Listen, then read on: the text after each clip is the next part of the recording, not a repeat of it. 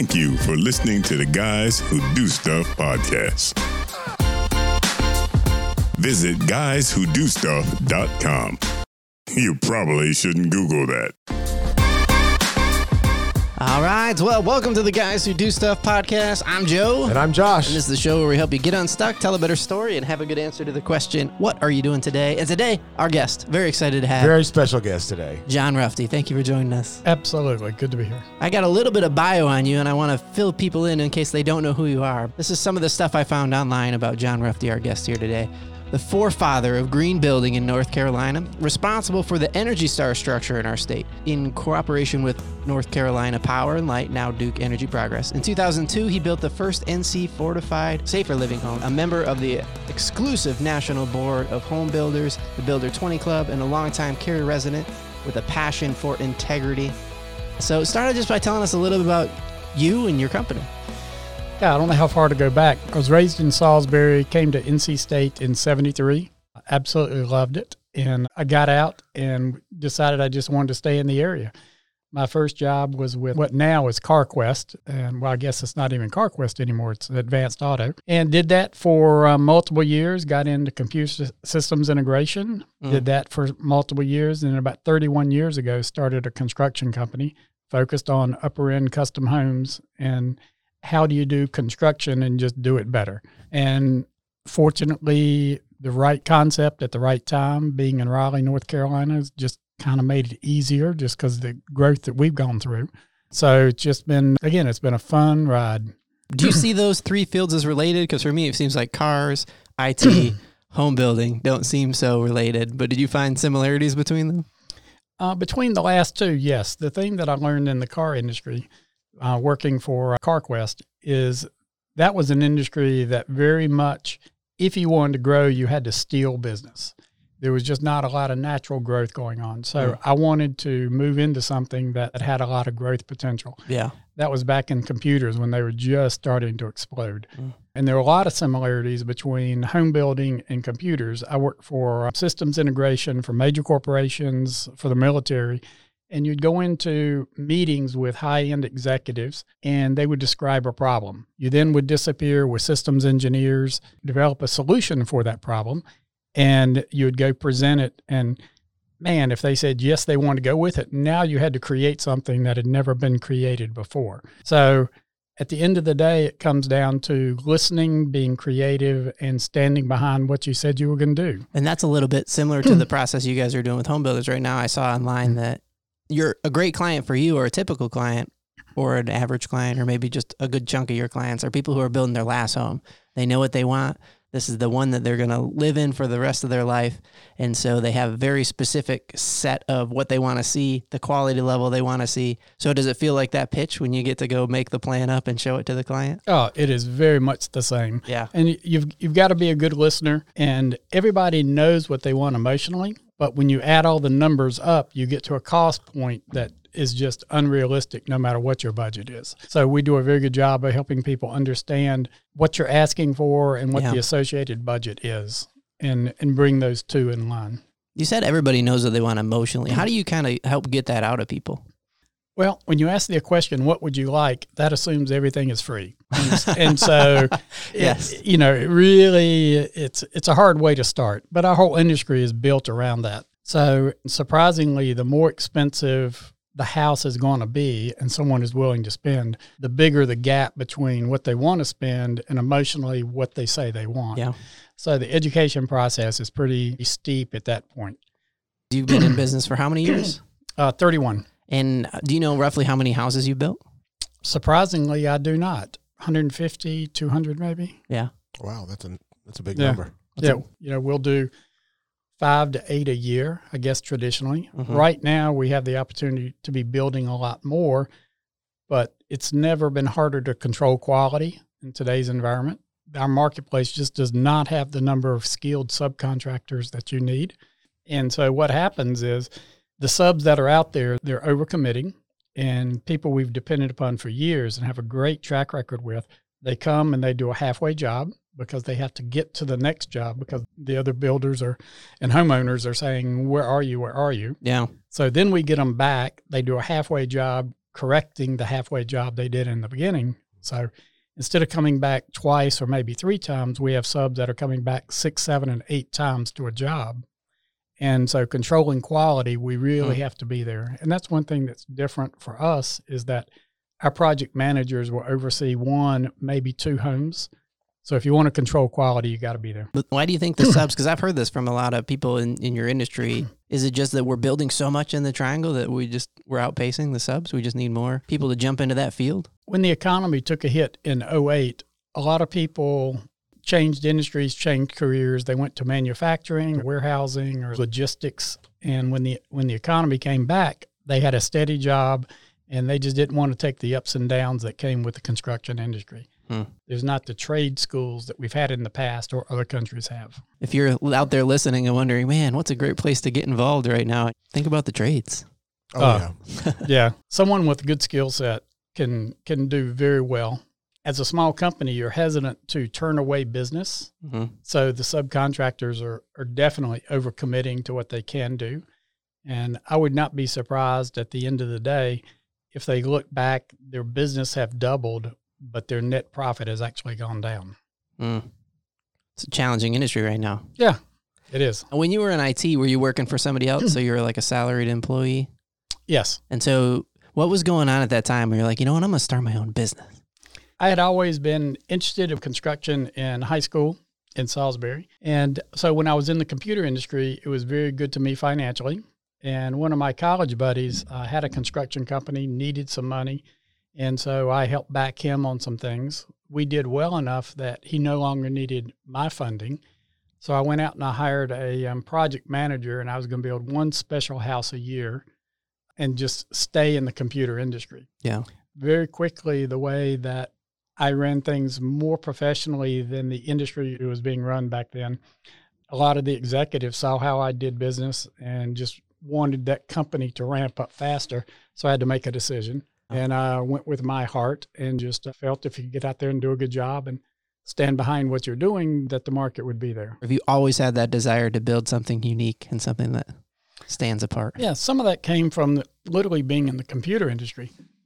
In the computer industry, if you don't reinvent yourself every 6 months, you just get left behind. So I wanted to do something special from day one. The first house that we ever built was built in McGregor West. And it was one of the most expensive homes in Wake County at that point. It was about $365,000. Yeah. What's a project scale that you're working on now for comparison? On the custom side, we were very much in the 1.5 to 4.5. And we've got one that we're working on now that can probably be 12 million plus. Wow. Is there any part of the process that you enjoy the most with working with your home buyers? The entire process is fun. You start off with the design. A lot of people walk in the office. They say, I really don't know what I want. I've seen you take my friends through the process. We would like for you to build our home.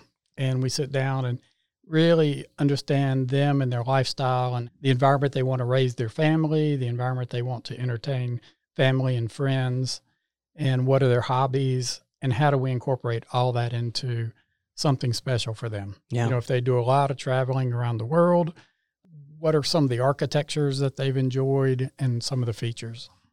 So backing up a little bit, when you decided to start the company, why do you build homes?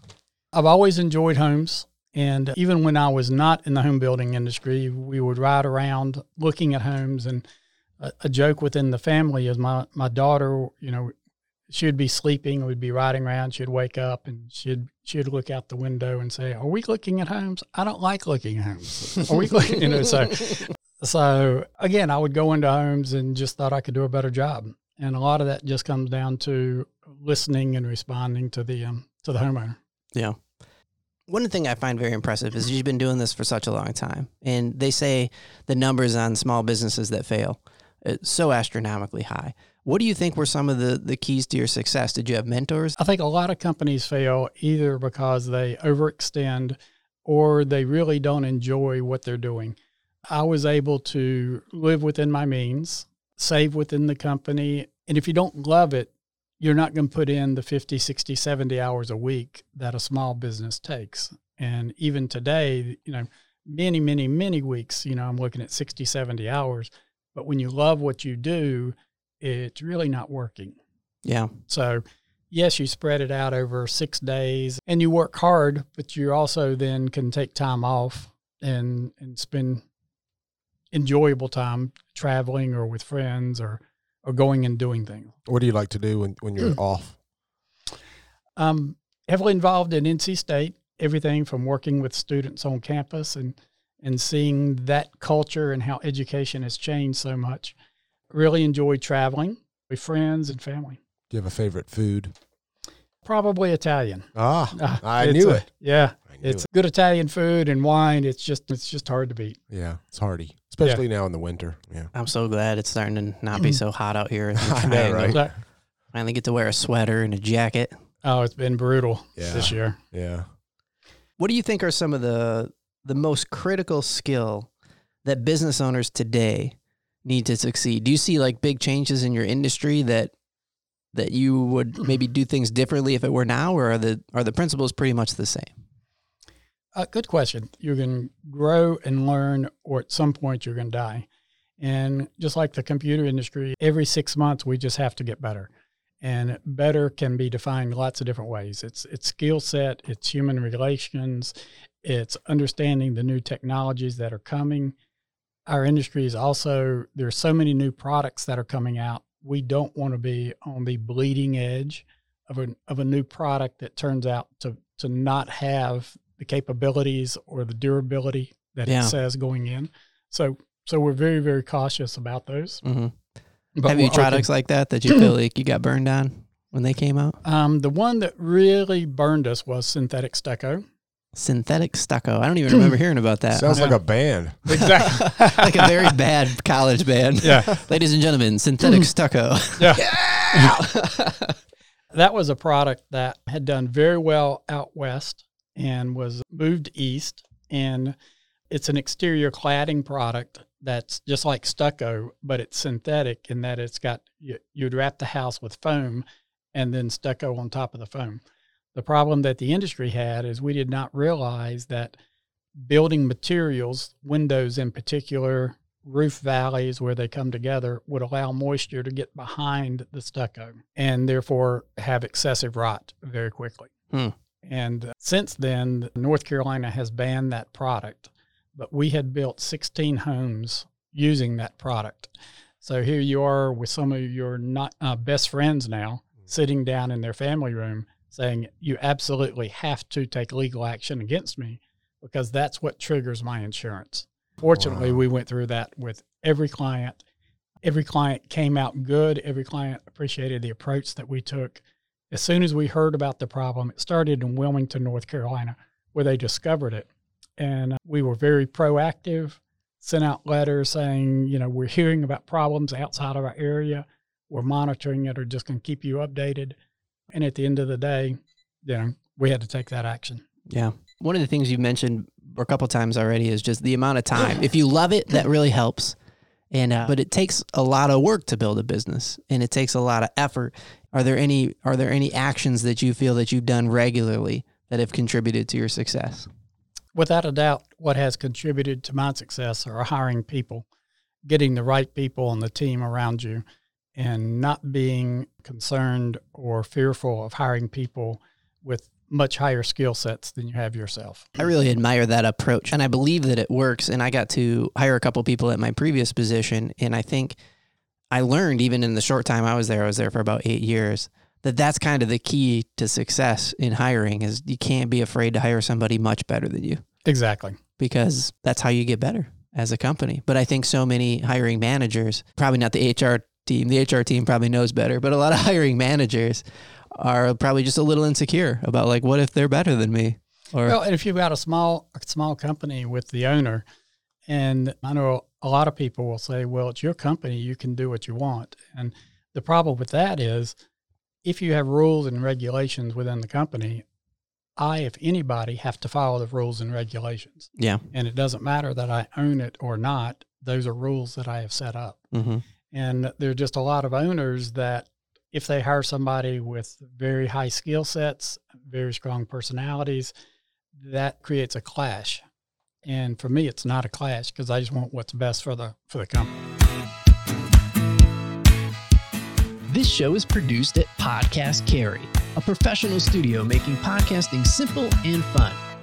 Located in Vibe Coworking in Cary, North Carolina. Want to start a podcast to create great content for your business and establish yourself as a thought leader in your city? Go to podcastcarry.com. Connect with your audience. Grow your brand. Yeah. Tell me a little bit about Ruffde Home culture.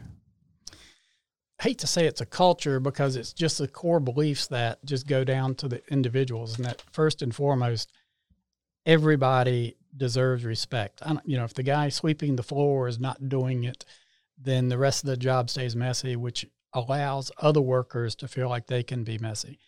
So growing up in a small town, you just learn to respect everybody and their skill set, and you learn to acknowledge that everybody has strengths and weaknesses and not to have the same expectation for everybody. I think as a team, we understand each other's strengths and weaknesses, and we try to protect that person on the downside. Just like I have strengths and weaknesses, I get involved in too many things, and so I need my company and those individuals around me to help me in that respect. And likewise, we will help them on things that we know is on their weaker side.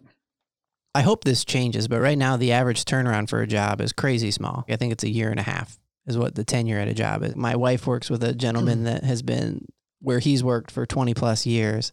And I wonder if this kind of loyalty to one thing is dying off and what that's going to mean for culture. Because are we going to have that same kind of legacy? What's that going to look like for us? From your experience, has it been like a great sense of joy to be able to focus on one thing for so long and dedicated to one thing? Well, again, I get involved in too many different things. So it doesn't feel like one thing? Exactly. But following the train of thought that you have, I think that a lot of companies take their employees for granted. And it is critical that I create an environment that people can achieve their personal goals, and they have an obligation to their families that if they can do better, and I'm not creating that environment, they need to go other places. Yeah. And I recognize that. We just had one of our long-term employee get their master's, and within a small company, we just don't have a lot of upward mobility. So she told me she was going to be out looking. We helped her in that stage. And again, that's what she needed to do for her family. On our side, our industry also has lots and lots of turnover. I pride ourselves in creating an environment that people do want to work for. And we have multiple of our employees that have been with us 10 to 15 years and several that have been with us 20 years, which within this industry is just unheard of again. Yeah. You mentioned that your industry has a high turnover rate. What do you think are the contributing factors to a high turnover rate in home building? Is it the hours? Is it the complexity of the job? Some of it is that. It's also that our industry goes through ups and downs. And so a lot of companies that are taking advantage of the good times right now, they're greatly expanding their company.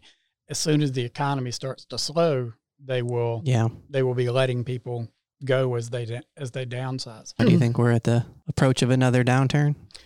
I don't see that really happening in the Triangle. The Triangle is positioned just so well in today's economy with all the graduates we have coming out of the local schools, the talent pool. When you consider the universities here in the Triangle, when you consider Wake Tech with the skill sets that they're providing, we're putting about 25,000 students a year into the economy with the high skill sets. Yeah. So skill sets around the world, that's one of the things that is a lacking resource. Yeah. I was just getting here to the Triangle, so I didn't live through the downturn, the 2008, 2009 time. I grew up in Michigan, so I'm certainly familiar with what the amount of foreclosures and everything that was happening. Brutal. Absolutely brutal. With my family and everybody from up there. At the time I was in Mississippi. But I do remember thinking when we came here looking at houses, and this was like a guy who really didn't know much about it, but it seemed like the area wasn't as affected as the rest of the country with the last downturn. We were not hit as hard, and we definitely came back faster. And some of that was, if you go back 30 years ago, our economy was not business driven. It was state government, universities, and some medical. Medical's today not anything like it was back then. Today, we've grown on top of that with pharmaceutical, biopharma, And all the research that's coming out of the 3 major research universities, it's the number of individual companies, both privately owned and major corporations, is night and day difference than it was 30 years ago. During the downturn, I had a staff that I did not want to let go. And so to survive, we said, okay, we've got this overhead of people with skill sets. How do we make it through it? And at that point, teamed up with Stephen Peden, who had been on the commercial side about 28 years. And we started a commercial company, and that company's called Rufty Peden. And we also started... Oh, I've seen your signs. So that's still a very active company, right? Yeah. Yeah. So that's going very active. Got a little bit more involved in what I would call semi-custom homes. Okay. And we've always been good at doing renovations. So we just put more emphasis on that. Yeah. So those are our 4 core businesses right now. Okay. And tell me more about the semi-custom homes. You hear stories about like bargain basement, rent or special. There's got to be some room to really improve that market. What do you guys do with semi-custom homes? Yeah, semi-custom is where we try to take the latest ideas, but we use readily available labor and materials to hit a certain price point. So when you get into custom, to me, what would be ultra custom, it's kind of like, well, what do you want? And if you need to go to, we've had clients that want things from overseas, significantly from overseas. So one of our clients, we brought in 28 container loads of hand-cut stone from India. Oh, wow. And it's people getting on the internet and finding anything and everything that's not readily available in North Carolina. Sure. And so that's kind of the differentiation. Now, when you hear like a kind of a strange request, does that kind of excite you? Like, oh, I can't wait to work with all that. Yeah. I mean, the learning curve is significant. Sure. And because you have to troubleshoot what is the source, what's the cost, are they going to be here to stand behind the product? Yeah. When there's a problem, because there's always going to be a problem with something. When there's a problem, how do we get through that problem? Yeah. And so it's always balancing how do you use unique things and put them together for the client. Yeah. So you've been in the commercial side for a long time. I'd love to ask your opinion on this. I read a study recently. Did you know that Amazon is now 49% of shopping? No. Just period. Oh. Just shopping. Amazon now controls 49% of buying things. Not buying things online, buying things. So you see all these box stores that were staples when we were young, having a very hard time competing with Amazon. And I don't know what's going to happen to all these box stores. I mean, we can only have so many churches. Exactly. Like, what do you think is going to happen with all this property and all this land? Well, you've got sticks and bricks, all the malls in the area. Right. A lot of them, if either they're wildly successful or they're significantly struggling. It's hard to be anywhere between right now. And what's so unfair for small companies is that people will come in, they'll shop in your store, and they'll touch it, feel it, size it up, make their choice. But instead of buying it at the store, they now go home. I've done it.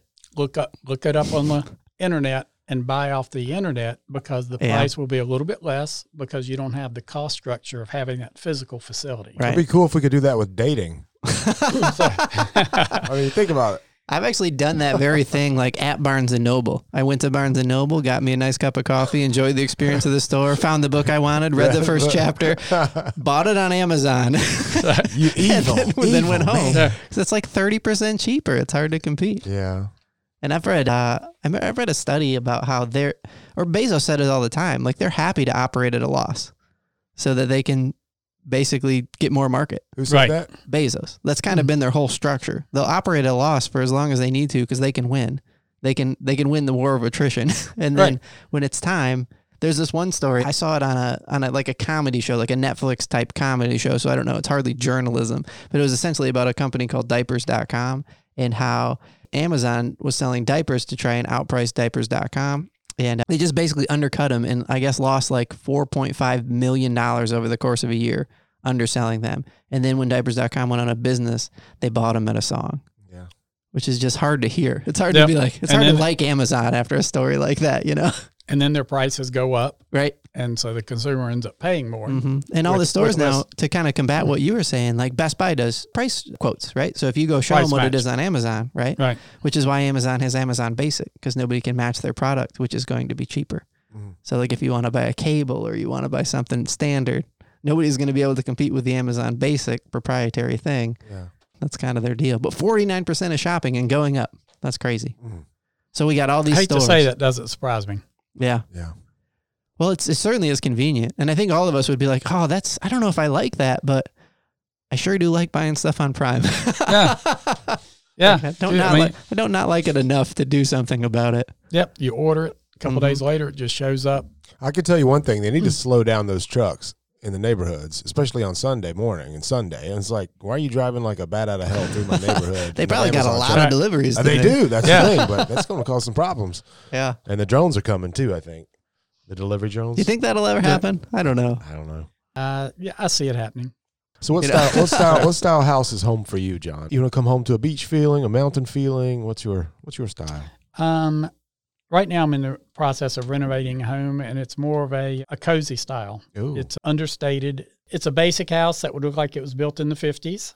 And when you get in there, it's open and airy and bright, and it has a center courtyard with a fireplace and outdoor cooking that you need to do for your friends and family. Do you have HGTV playing on loop? And are you Chip and Joanna Gaines fan or any certain home remodeling fan? Or I'm not.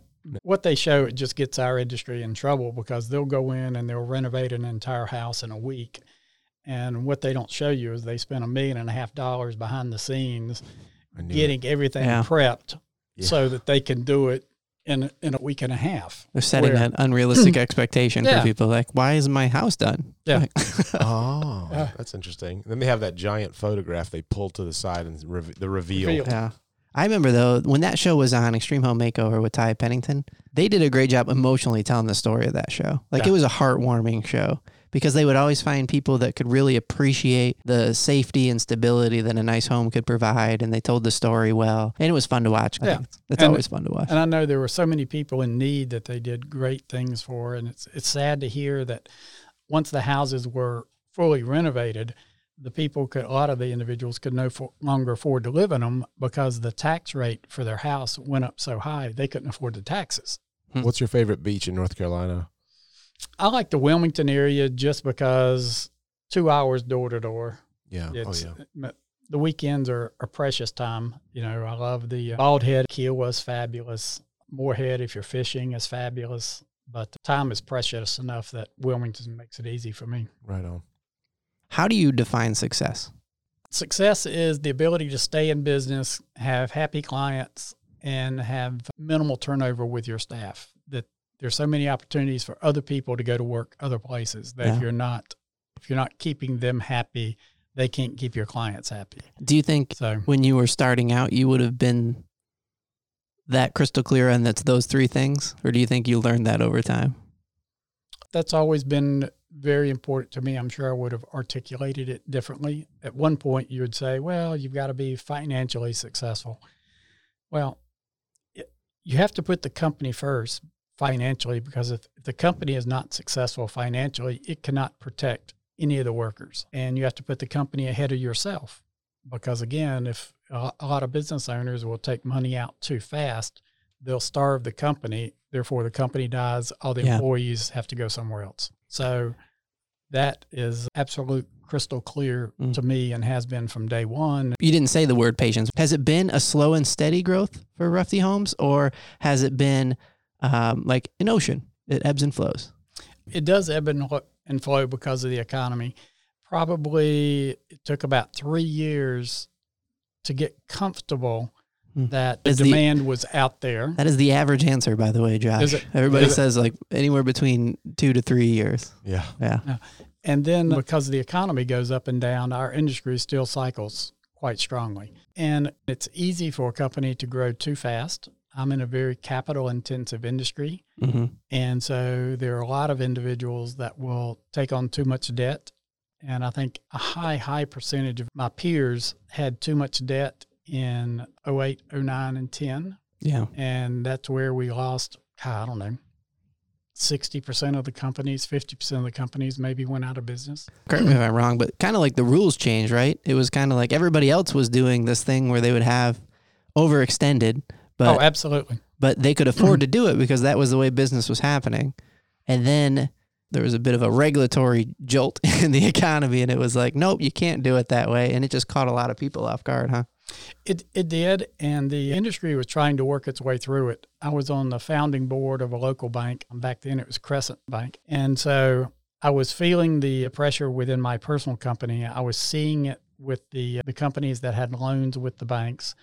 One bank in particular came in and called all the loans, or they would refinance, but you had to pay 50% of it down. And what happened at that point is anybody that had a liquidity in the bank and money to be paying multiple banks, this one bank wanted all their money. And so that's what threw this marketplace into total chaos. Yeah. I can say that a lot of builders, I was surprised how they handled that. But if I hire somebody and I tell them I'm going to pay you, there's just an obligation to pay that person, and you pay them on time. So many companies at that point would make a informed decision to have somebody come do major work on Monday, knowing that Friday they were filing for bankruptcy. And so the whole industry just got turned upside down. Yeah. As people were just fighting to save it. It's kind of one of those human nature things. It's under pressure that we find out who we really are. You know, like exactly. That's when the rubber hits the road, and then you're like, "Oh, I didn't know I was that kind of person." But I guess I'm not paying people. Ooh, yeah. I wonder if it surprised them as much as it did, as it did you. It's like I would never do that. Oh, wait. Ooh. So, talking about that slow growth approach to business, I would guess that there are things that you did, strategies that you put into place that just by applying them daily paid off in compounding interests. We've always stood up to our obligations. Yeah. And so that reputation, that acknowledgement within the industry has just benefited us greatly. Yeah. Because we do make mistakes. All companies make mistakes. And when that happens, or you can stand behind it or you not. Right. And that even goes back to my computer days.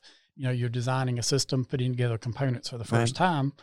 Okay, what happens? Computers are like houses. When you first turn them on, they just don't work right. So are you going to stay there and do whatever it takes? And that's what we do. Yeah. The if you could, do you know the movie Back to the Future? Yes. If you could borrow the DeLorean and you could travel back to the future to the day that you decided to start Ruffde Homes, and you had 60 seconds to talk to yourself, what would you tell yourself? Go for it. Boy, it's scary when you've got a good income, you're in a great industry, you work with great people, to step out. You believe in yourself, but there's a difference between believing in yourself and totally jumping off the diving board. Yeah. And were you a jumping off the diving board decision? I eased into it. At that point, I was on straight commissions, and I was totally upfront with the company I was working with. And as long as I kept producing what they needed me to produce, they were happy. Right. And that's when I'd hired a full-time project manager and just spent a lot of nights and weekends putting together the company. Yeah. But yes, I did have some transition time. Yeah. How did you know that it was time to kind of burn the ships and go full time? You're following a vision and a passion, and gosh, I think I can make this work. Yeah. There are no guarantees in life. And even when you fail, there are lessons that you need to slow down and recognize and move forward. So, have we failed at things? Yes. And you just chalk it up and do it better next time. So having been involved in a lot of different areas of construction in the Triangle for the last 20, 30 years, what are some of the trends that you're seeing that you're excited about? And what are some of the things that you're concerned about when you look at like the amount of development that's happening in the Triangle? One, I'm just excited living in the Triangle. It's hard to live in the Triangle and not be excited about it. Oh, we're always building something. Yeah. And what's happening with the companies, what's happening at the universities, at the medical centers, everything is just so exciting. You go out to these small towns. When I first moved to Cary, it was less than 10,000 people. Really? So what's it at now? 180,000. 180,000. So you see all those things, and just on a daily basis, it really is truly exciting. The frustrating thing is how our region is not stepping up to the table for planned growth of when you look at any region. And probably the thing that comes to my mind the most is mass transit. Mass transit is not the ultimate solution, but it should be a major solution. And what I say by that, they're always tossing up, well, it never pays for itself. But if you go to the areas that have mass transit or light rail, we'll take Charlotte because it's here in North Carolina. If you look at Charlotte before it put in the light rail and you look at it today, the fees, I'm sure, come nowhere close to paying for its daily operation. But when you look at everywhere they put in a station, the real estate values that happen within a half a mile or a quarter of a mile of that station, overwhelmingly, the real estate taxes pay for it. Now, with the high density that's out there, it's easier for a society to fire, police, trash, everything else. It's easier to manage that in a high density environment. But if you don't support roads, now people will say, well, I'll put in a bus route. Nobody will invest on a bus route because next year it's going to change. Yeah. And so it's not a physical location like a transit hub. Exactly. You're not thinking, oh, they're going to move that like they do bus routes. Yeah. So again, mass transit, the outside business world, individuals will pay for that over time, and government just cannot pay for all the infrastructure that's needed. Mm-hmm. And when you have a bus route and other things, you're looking at government and government only paying for those. Yeah, it seems like any area that grows really fast always has a problem with infrastructure. Yeah. Well, John, it has been fantastic talking to you. We're so grateful that you came on the show and shared with us about what you have learned over the years. And I hope it's been useful to our audience. I know it's been useful to me. John, you're like, we have rock and roll stars, we have celebrity chefs. You are, to me, a celebrity builder. You're like a rock star. I appreciate it. You got it. I've had a good opportunity to see some of your stuff and be in and around it and know some people who live in those homes, and they are truly magnificent. And we are all, our lives are made better because of you, so thank you. Yeah, we wish you continued success. Joe, I appreciate it. Thanks for having me on. And man, I love it. Every day is fun, and I just wish everybody could have an experience like that on a daily basis. Yeah. Well, us too. You guys have a great day. Thanks for listening. To the future. Yep. Thank you. Back to the future. We love making this stuff for you. You can help us out by subscribing wherever you get your podcasts. Get unstuck, tell a better story, and have a good answer to the question, what are you doing today?